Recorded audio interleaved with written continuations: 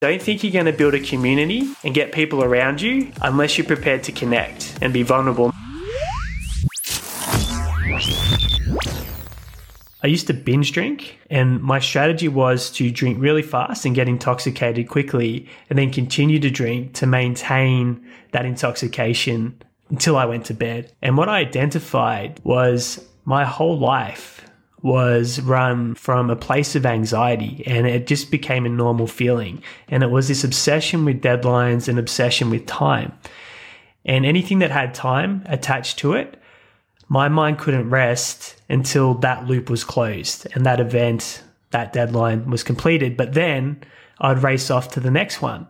So my day would start with tasks. I would roll out of bed, get straight into work and complete everything on the to-do list, and then find things on tomorrow's to-do list to keep moving. And then anything that interfered with that activity and getting things done, I'd start to get angry and agitated by, whether that was a person, an event outside my control.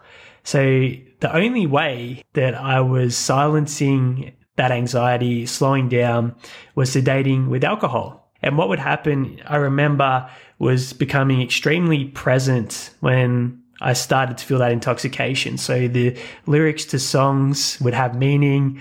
I would notice the sun set, the colors in the sky, everything would slow down, and all that anxiety got pushed to the side for a little while. As I continued to consume alcohol, that would pivot at some point in the nighttime to fixating on a problem.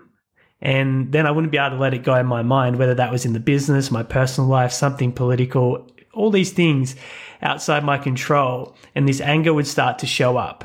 But ultimately, that anger was directed at me. And it took me 35 years to realize this cycle of running on anxiety, sedating with alcohol to numb it, before the pattern was clear. And over 2 years ago now, I stopped drinking. It was a Sunday morning. I looked at my son, I looked at my wife, and I go, if I eliminate this from my world, what does my potential look like? What does my outlook look like? How does everything change moving forward? And that was a pretty compelling picture. Then I flipped it and go, what if I stay on this path? And I continued to abuse alcohol as a way to escape. And that looked like a horrible path. Health deterioration, not being present, hangovers, not being safe and being able to take care of my son in an emergency if I was over the legal limit. And that was a big moment. And that was really the start of this personal awakening. And where I'm going with this is sometimes you need to call yourself out. And as a personal brand, I believe the truth is what sets you free.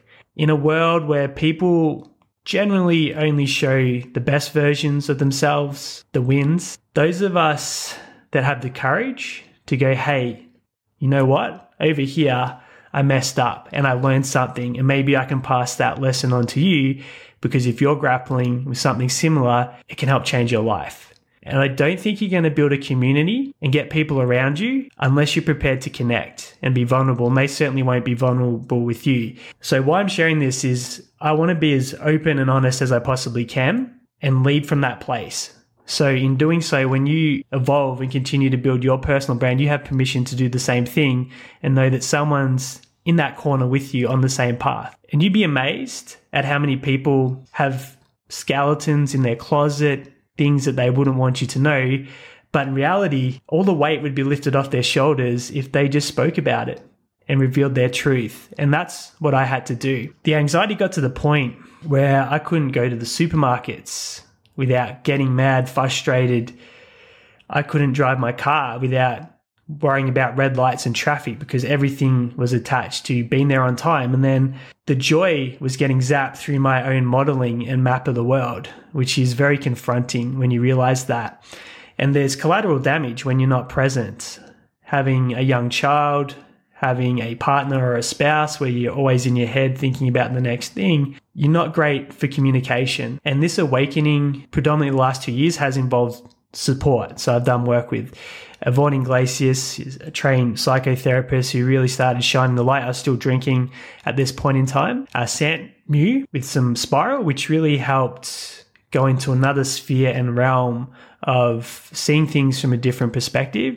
And then more recently, Susie Kim, who's actually worked with myself and my wife, Paula, the Queen PB, together, so we can have this safe space to start sharing and talking about our feelings, how we're reacting and responding to each other in different scenarios in a very neutral setting and place. And that has really brought our relationship and understanding of each other to the next level. All these realizations also uncover how much work there is to do in the future moving forward, because the more your awareness increases, you see your patterns. For example, I'll get up in the morning and that anxiety still pops up.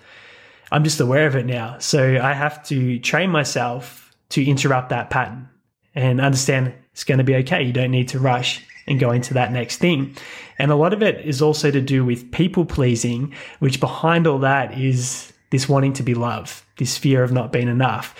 So when you're a business owner, when you have team, when you have clients, and you unpack that, you start to move outside the container and do things to please people. And in that process, you start to get resentment because all of a sudden you're bending over backwards and you're not taking care of yourself. So these are some of the areas of my life I wanted to call myself out on, and hiding and not speaking my truth and not helping other people get permission to be vulnerable and open and share themselves. So cross that line in the sand where you do that thing that you always want to do. What can you share that's really vulnerable, that in some ways calls yourself out, something that you know that you do, but there's probably a lot of other people doing it as well. They're just not courageous enough to speak about it. That's the action item on this journey we're on together. Are you being as open, vulnerable, honest, and authentic as you possibly can, where you will build that community and connection with your audience as a human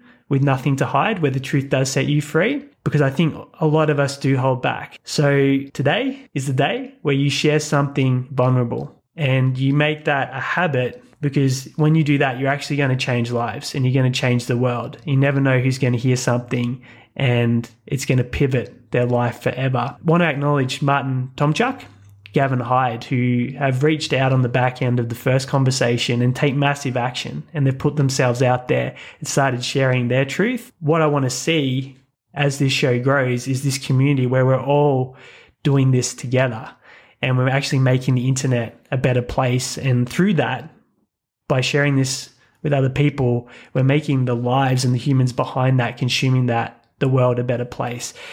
So be vulnerable. That's your action item. And if this is resonating with you, make sure you follow the show. And if you can leave a review on whatever platform you're listening on, that will help us reach more people and make this movement that's very small right now start to get a little bit more traction in the future. Make sure we're connected on social. Follow me, Aaron Whitnish. I'll follow you back, and we can support and cheerlead each other along this journey together.